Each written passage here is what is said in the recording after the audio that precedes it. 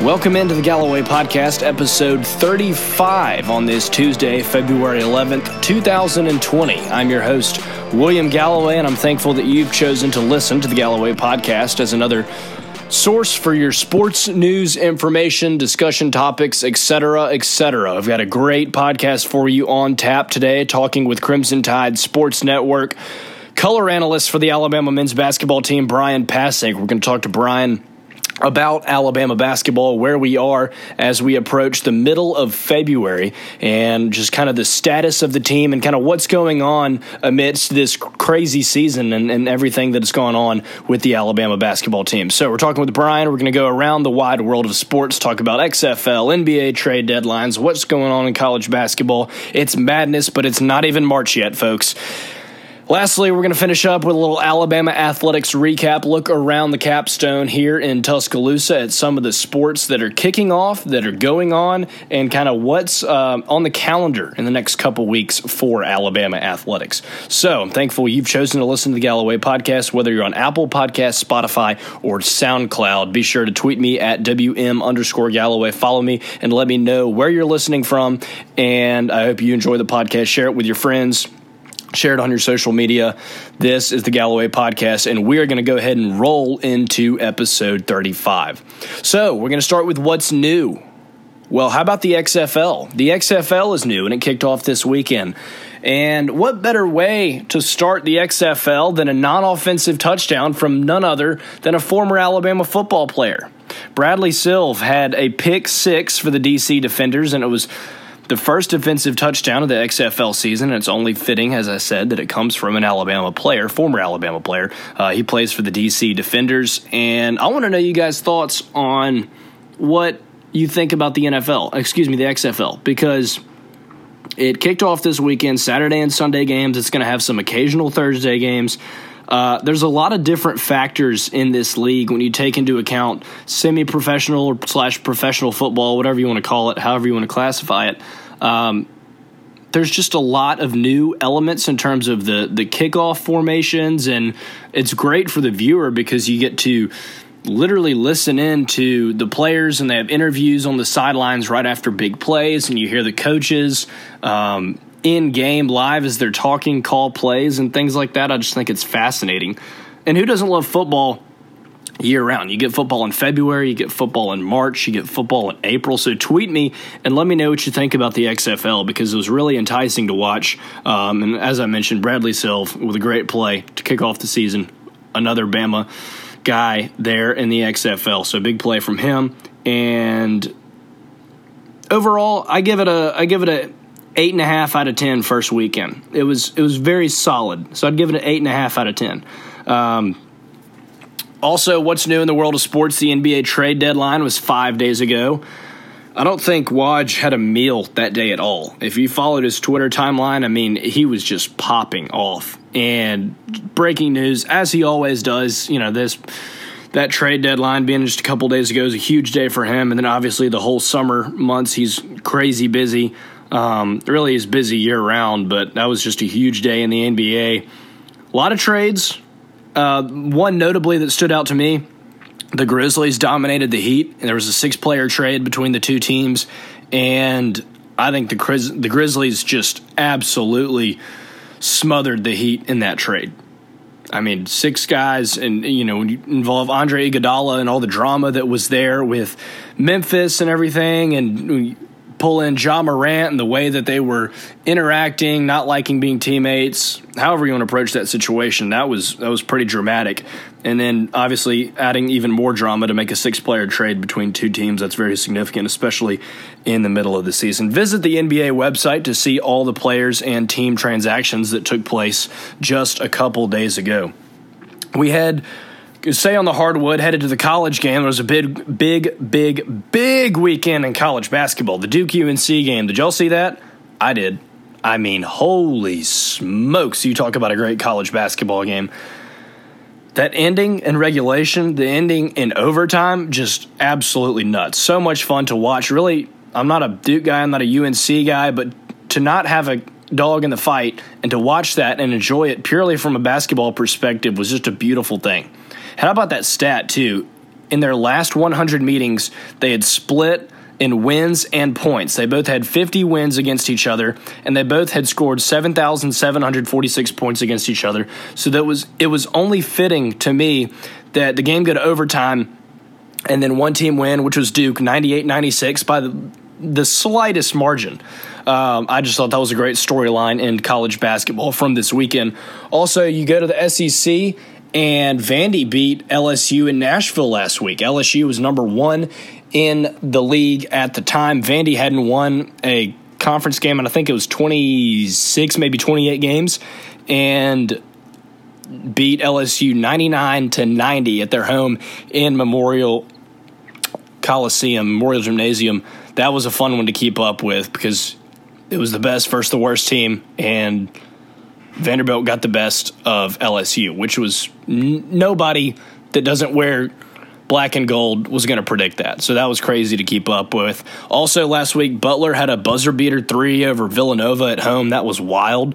And then on Saturday, there was I think it was a single-day season record of games that went into overtime in SEC play. Alabama was one of those games, going on the road, picking up a big win at Georgia, obviously in overtime, finishing with 105 points. We're going to talk with Bryan Passink about that now. So let's bring in Bryan here on the Gallo-Way podcast.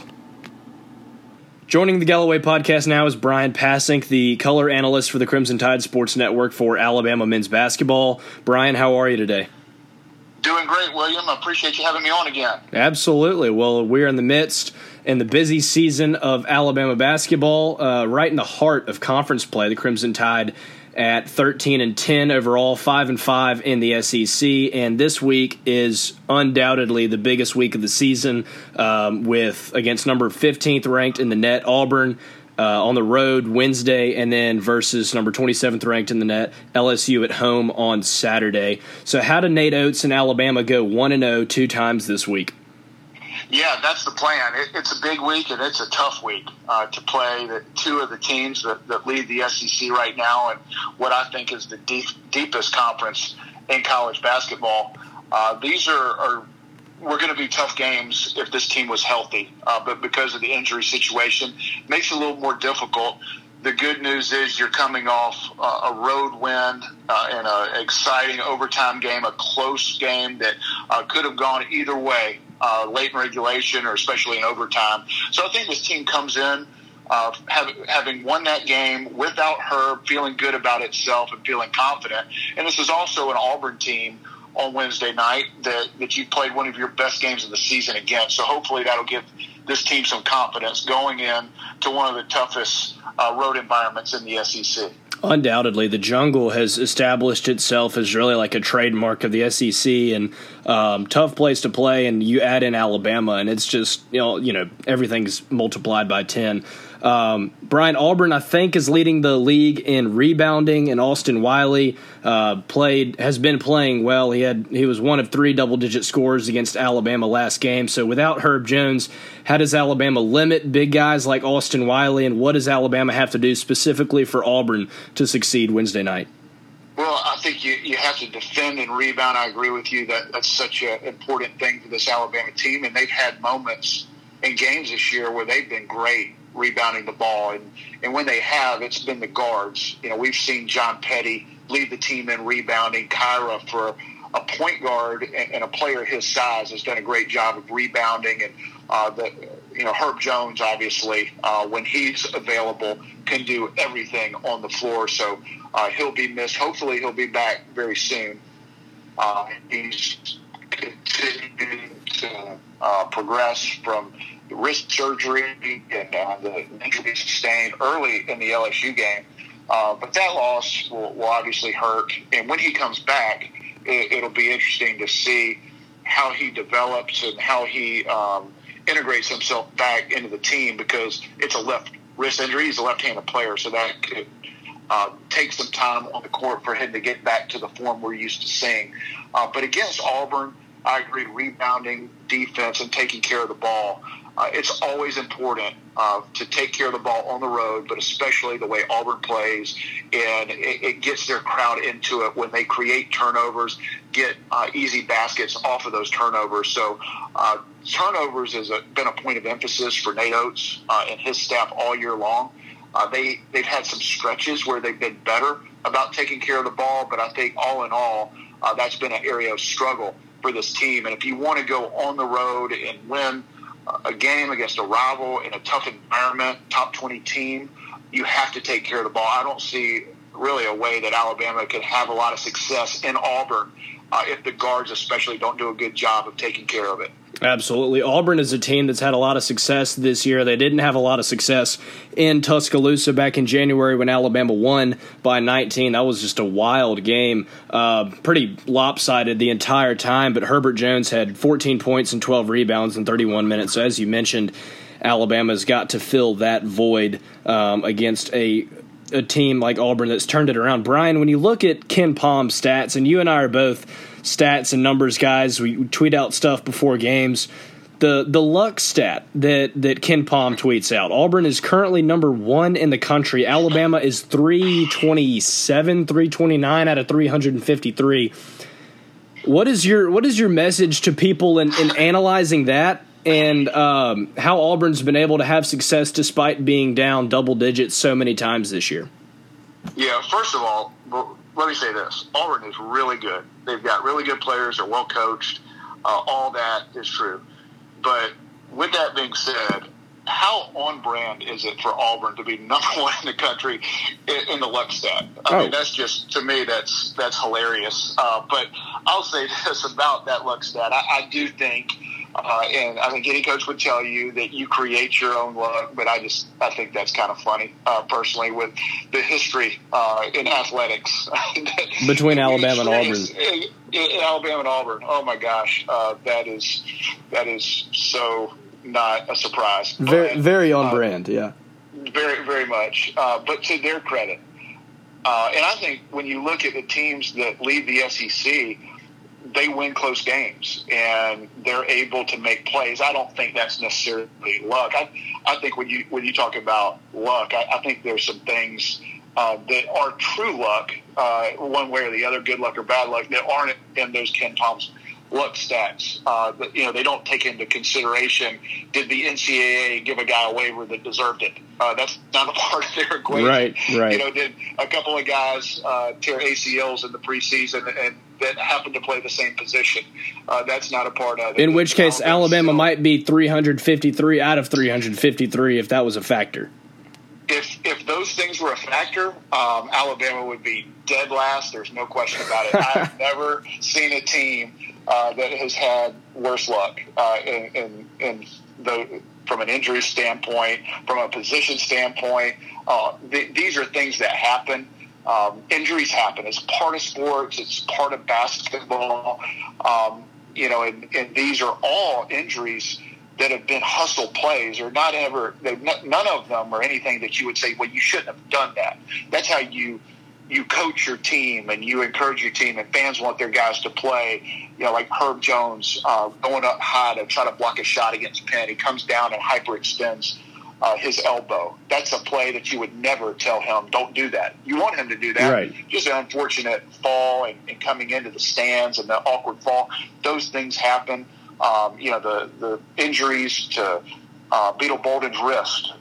He got sick. It's just things that happen as part of it. It's just amazing to me that they've all happened in the same year to the same team. Yeah, Alex Reese played the same position. Alex Reese's hip, who Alabama's relied on Alex Reese in every game this year. And I don't know, I'm not Clark Holter, but I don't know if his hip has been 100% for X amount of time, for maybe the whole season. Who knows? But and I'll say this about the Alabama training staff: they have been unbelievable in getting guys back. Herb Jones came back quickly from a nasty elbow injury. You've got Alex Reese, as you mentioned. He hurt his foot pretty bad in the Bahamas, and they were able to get him back much quicker than most.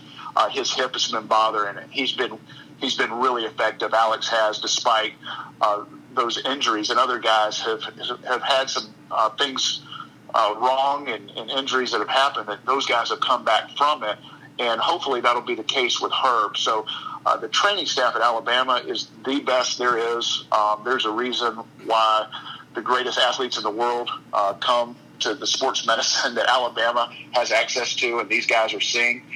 So, that is not only not a problem, that is such an advantage when you go through some of the bad luck from an injury standpoint that Alabama's gone through. So hopefully we'll see those luck numbers turn around as far as the injuries go. But late game situations are part of that KenPom luck stat as we started talking about that particular stat. And Auburn's been great in late games. LSU has been great. Alabama struggled in close games and not been able to finish out halves, not been able to finish out games the way that they would like. And that's why the overtime in Athens, I think, was such an encouragement, and should be, for Alabama fans, because Alabama it was in a situation that they probably felt like you didn't want to go into overtime. Georgia was the team that was probably excited to be in overtime. Alabama wasn't. But Bama was dominant defensively in that 5 minutes in overtime and got a much-needed win in a sellout environment, tough crowd on the road, maybe the best player from an NBA standpoint in college basketball in Anthony Edwards. And to win that game, I think, is so important for this team moving forward. I agree. And, Bryan, you hit a lot of points there, and I want to kind of harp on some of them. Looking at Alabama's lineup and rotation, you got 9 scholarship guys available. So you talk about the depth, something like, as you mentioned, you've just never seen injury and suspension things. When you add up everything, you've just never seen something like this. 4 guys on Alabama's roster right now average 27 minutes or more. So it's almost a 4-man rotation, and then you have rotating bigs. That, to me, is just remarkable, because Alabama's not playing. They're playing 5-on-5, but they're relying on 4 guys heavily. And normally, if you'd rely on 4 guys, you have 13 scholarship players, so there's 9 other guys. But in this situation, none of those guys have significant minutes. And another point you made, you talked about LSU. I'm going to ask you about LSU in a second, but the ebbs and flows of the Crimson Tide this season, being up big, being down, and being able to climb back into the game. Think about Kentucky, Alabama, bringing themselves back within 3 after being down by 15. What would your message, and then I'm going to ask you about LSU after this, but what would your message be to fans who are disappointed in this season and how the Crimson Tide have come up short and should have won? Because arguably Alabama could be 7-3 or 8-2 in conference play. Yeah, most of the Alabama fans that I've talked to are really excited about this program under Nate Oates. I would say it is the far majority of people that are excited. Yeah, those close losses, disappointment with those particular games, but big picture, there's an excitement around this program that there hasn't been in a while, and it's because of the way this team is playing and the style of play and the person, the coach that Nate Oates is. And I think you can project out what this program is going to be about for the next several years. And not only do you see a lot of wins in the future, and I would predict NCAA tournaments in the very near future, hopefully this year, but if not, this is a program that I think under Nate Oates will be a consistent NCAA tournament team. But it's something I think the fan base is really excited about the way that this team is playing, the effort, the hard hat, blue-collar mentality, along with one of the fastest pace offenses in the country. I think we're three fluctuate between 3 and 5 in tempo nationally. You're doing that with no depth. Once you get guys healthy, Herb back, some of these guys back from injury, Javon Quinterly sitting over there, a former 5-star recruit, McDonald's All-American, he's going to fit in perfectly into the system. I think people can watch what they're seeing on the court and see where this program's going. And there's a lot of excitement because of the style, because of what's coming in the near future, the winning style of play. There's an excitement level around this program, and you can count me in on that. I'm really excited about where this program is going. I think this team could be really good this year, Once some guys come back, hopefully you can weather the storm and win another game or two without Herb. But hopefully Herb comes back pretty soon, and you can start playing the way this team was when you beat Auburn by 19 at home. You had an 8-game stretch where Alabama was playing at a high level. Even the losses, you felt like, okay, didn't shoot the ball well. The opponent got hot from the three-point line, and you just came up short. This team was playing at such a high level, you felt like they were heading toward an NCAA tournament before these injuries hit, and there's no reason they can't get back to that level once some guys get back healthy. I agree. It's one thing I was big on in early January was just the way that Alabama was trending throughout the month of December, how they just climbed and climbed and climbed, and even the loss at Florida. And it's not like Alabama didn't bottom out in any capacity. It's just an unfortunate, streak of injuries and a tough stretch of games in the SEC. But you mentioned the blue-collar mentality and the toughness, and one thing that Nate Oates is obviously passionate about is that toughness, and he's quick to call out his guys and holding them accountable when they're not playing tough. He'll tell the media after the game, well, yeah, we just weren't tough. That's not, we didn't do what we say we want to do. He said earlier in the season he didn't want to be associated with a fake team. And in one game, Alabama just wasn't very tough, was LSU, and LSU comes back to town on Saturday. Bryan, I want to ask you about Saturday's game because they've got some dudes in Trendon Watford and Emmett Williams and Skylar Mays. What do you see in LSU and coming off whatever happens Wednesday in Auburn? How does Alabama need to respond, regardless of the situation in Auburn, and get ready for LSU on Saturday and what's going to be the biggest home game of the year? Yeah, huge home game. And I think you could make the argument that that's the game of the year. If Alabama could go on the road and beat Auburn, that would be enormous. But Saturday, coming back home against another team that is tied for the lead in the SEC, can really set the tone for the remainder of the season. And whether this team is an NCAA tournament team or an NIT team, I think, as we talked about, during that 8-game stretch where Alabama was healthier and playing at a high level, they were trending towards being a tournament team. But because of some of the losses sustained earlier in the year, and then now, the Arkansas and Tennessee game hurts you. You really don't have a ton of room for error. And you got to win some games, and you got to win some big games, and you fortunately have that opportunity at home starting against LSU on Saturday. And LSU is tough. They rebound the ball on both ends at a high level. They have athletes. Skylar Mays is a winner, makes big shots. You mentioned a guy that both of us know well. You know better than me, Trendon Watford from Mountain Brook is a terrific player, one of the best freshmen in college basketball. So that's going to be a big game, and not sure what the status of Herb Jones would be in that game, but boy, it would be nice to have maybe the best defender, most versatile defender in college basketball back, but not sure that's going to be the case. But regardless, I would expect 15,000 strong for that game. It's going to be a big weekend in Tuscaloosa, honoring Wendell Hudson, who's going to have his jersey retired, and a ceremony at halftime to honor one of the legends of our state and certainly the Alabama basketball program on that game, during that game. So there's going to be a buzz around the Bama-LSU game. We anticipated that before the year, but I think even more so because of the situation coming this weekend. I agree. It's going to be a great game. And you mentioned Wendell Hudson. That's obviously going to be a special ceremony. The first number retired, I believe, in all of Alabama athletics. A guy who really paved the way and just had a monumental impact on this university and specifically the athletic department. Bryan, I want to ask you a couple more questions here looking at the schedule for the rest of the year. Alabama's got 8 regular season games. I want to ask you to put a finger on a number that Alabama needs to reach in the win column in terms of the 8 games left and then X amount of tournament games. How many more games do you think Alabama needs to make a statement for their resume to be good enough to get into the NCAA tournament? Yeah, it's a good question. It obviously depends a lot what some of the other quote-unquote bubble teams do. I've always thought that if Alabama could get to over 500 in the SEC, so 10 conference wins, I think you are very much in the conversation, and because of the strength of schedule.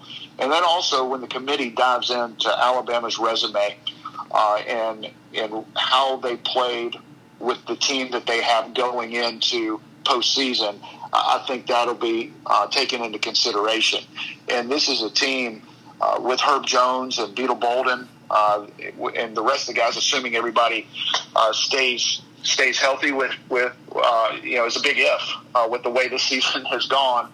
But I think, you look at this Alabama team, this certainly looks like an NCAA tournament team when they were healthy, but got to win games, got to win some big ones coming up. So I think if you can get her back, finish the year strong, and I believe they will, there's no reason to think they wouldn't. This team will have a great chance for postseason. Hopefully that's in the NCAA tournament. But also, I think with the way that the SEC is set up this year, it's one of the deepest leagues in the country. I mean, you take a team like Vanderbilt, who is at the bottom of the league. They haven't won a conference game in 2 years. At 0-8, beats 8-0. I mean, that just doesn't happen in other leagues. And you look at some of the teams at the bottom, or projected bottom of the SEC, and they're capable of beating anybody, especially at home. And so I think this league has some really, really good teams. I'm not sure they have a great team. And the teams in the middle, if they get rolling, if they start playing at a higher level, there's just not a big separation between the top of the league and the middle of the league. I would say right now, Alabama's in the middle of the league with a chance to get to the top when they're healthy. And so when you go to Nashville, I think a team like Alabama could win it. And you think, okay, Bryan's a homer, which is true, by the way. I am a homer. But I've never said before this year, I don't ever remember saying, I think Alabama, if they're playing well, can go to Nashville and win the tournament. I've said, hey, you never know. Somebody can get. I'm saying Alabama specifically could win the SEC tournament if they're healthy, if Herb Jones gets back to the level that he was playing at when his elbow healed. He was starting to make some mid-range jump shots, some floaters. His offense was catching up to his defense. He does everything else well. If that Herb Jones is back and everybody else is healthy and they continue to progress, I think this Alabama team should be very confident going into Nashville and feel as confident as anybody that they could win that tournament and get to the NCAA via a tournament championship. It hasn't been done in a long, long time, but I think this team could do it if they're healthy, and we'll see how that plays out, but wouldn't surprise me at all. I think the mentality could be, why not us, why not now, especially when you get Herb back, and various factors as well. Bryan, when we look at the next level, guys like Dante Hall, Levi Randolph, and of course Colin Sexton on the Cavs are all really playing just great basketball right now. I want to ask you, as we close up things here, what are your thoughts on guys at the next level right now? Colin Sexton was named a rising star just a couple hours ago. Dante Hall in the Eastern Conference midseason All-G League team. Talk about Bama at the next level and what you've seen in those guys in these past couple months. Well, first of all, Colin Sexton deserved to be in that Rising Stars game, and glad to see they finally put him in. And the only reason they didn't is because the Cavs have really struggled the last couple years and this year. But Colin has been the player we all thought he would be. I'd love to see him on a winner. I'd love to see that be the Cavaliers.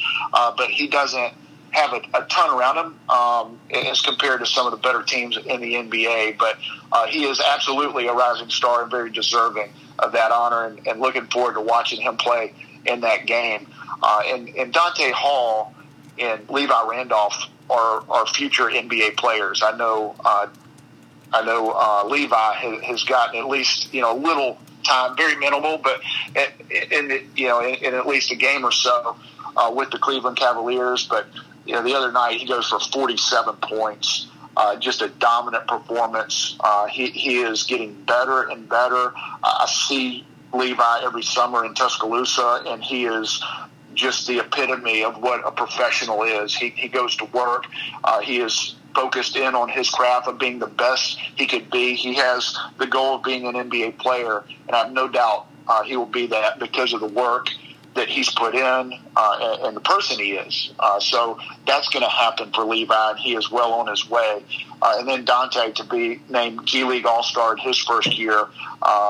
He is someone that has NBA potential, and wouldn't surprise me if he's in the NBA very soon as well. All three of those guys are on especially the two that aren't quite in the NBA yet, are very much on the radar screen, and they're going to get a shot at the NBA very soon. And then Colin, I think, is a breakout star waiting to happen, and we're seeing it right now. It'll be really exciting to see what they do, and watching this Alabama team, especially with this depth. I wish Dante Hall could have had an extra, or 15 like Riley Norris did, extra year to play, because, man, Alabama could use a little bit of help. But all the best to those guys. And, Bryan, thank you for calling, and look forward to seeing you Wednesday in Auburn. I look forward to it, and I appreciate you having me on. Thanks again to Bryan Passink for joining the Gallo-Way podcast. You can follow him on Twitter, as I'm sure you do, at Bryan Passink. Broadcaster for the Crimson Tide Sports Network, does a wonderful job, and I seriously, I say follow him on Twitter. I highly recommend it. I mean, great stats, great analysis, great information, insight on the Alabama men's basketball program, so check him out there. Moving on to Alabama athletics and what's going around in Tuscaloosa. The spring is truly the busiest time of the year. Yes, the fall is busy with football and there's craziness, but the spring has so many sports going on, and there's just a constant stream of information to disperse and athletic events going on. And so let's take a quick look at what's going on around Tuscaloosa. Alabama softball is 1-3 after competing at the Joanne Graff Classic last weekend in Tallahassee. The Crimson Tide faced Florida State and North Carolina. Some questionable calls and unfortunate endings for the Crimson Tide led to a 1-3 start to open its season, but they are back in action this weekend, playing 5 games, headed back to Florida. This time they're playing in Clearwater. They're going to face Liberty, Washington, USF, UCLA, and Oklahoma State Thursday through Saturday, playing 5 games. Staying on the diamond, but coming back here to Tuscaloosa, the season opener for Alabama baseball is this weekend, February 14th, 15th, and 16th at Sewell Thomas Stadium versus Northeastern. The Crimson Tide baseball team will have 2 midweek games next week versus Troy on Tuesday at 3 p.m., followed by a Wednesday matchup at the Joe at 2 p.m. versus Alabama State. Next weekend for Alabama baseball, the weekend of the 21st through the 23rd, the Crimson Tide is headed to Vegas. They'll take on UNLV in a weekend series over in Vegas, baby. Let's kick it back to the hardwood. Alabama women's basketball, 14-10 overall right now, 4-7 in conference play, but they got a sweep over Auburn after a 68-64 win on Sunday at home in the Power of Pink game. The Alabama women's basketball team 2-0 versus the Auburn Tigers this season. Alabama men's basketball hoping to do that Wednesday on the road down on the Plains. Next game for Alabama women's basketball is Sunday, February 16th in Athens versus the Georgia Bulldogs. Also in Coleman Coliseum, where the Alabama gymnastics team competes, they're 2-2 overall. The conference record stands at 2-1. This Friday, February 14th, they will be home versus Arkansas. The 5:45 meet is inside Coleman Coliseum, and it'll be alumni night. For a full slate of Alabama athletics news and events, check out RollTide.com. There's men's and women's tennis going on, men's and women's golf, track, rowing, swimming, and diving. You name it. It's happening here in Tuscaloosa within Alabama athletics. Wrapping up the podcast here, want to remind everybody that podcast merchandise is available. Going to place a new order here soon. Just sold out of gray hats today. Gray Nike podcast hats with the logo on the front. Have a couple more white hats left. I've got koozies for sale. If you have any ideas for other merchandise, maybe some more pullovers or t-shirts or something like that, let me know. Tweet me at WM_Gallo-Way. Let me know. I want to hear any suggestions or ideas you have of any Gallo-Way podcast merchandise you would like to purchase.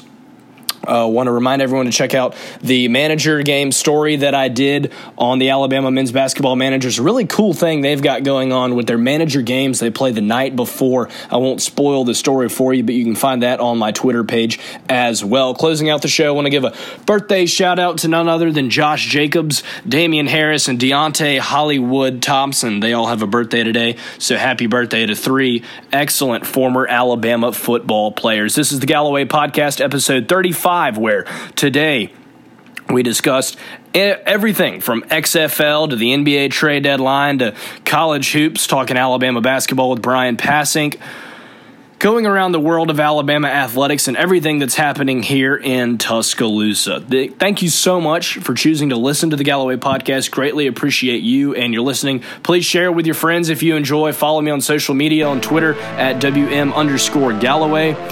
Let me know any feedback you have on the podcast. Remember, we are on Apple Podcasts, Spotify, and SoundCloud. This is the Gallo-Way Podcast, where there's the right way, there's the wrong way, and there's the Gallo-Way.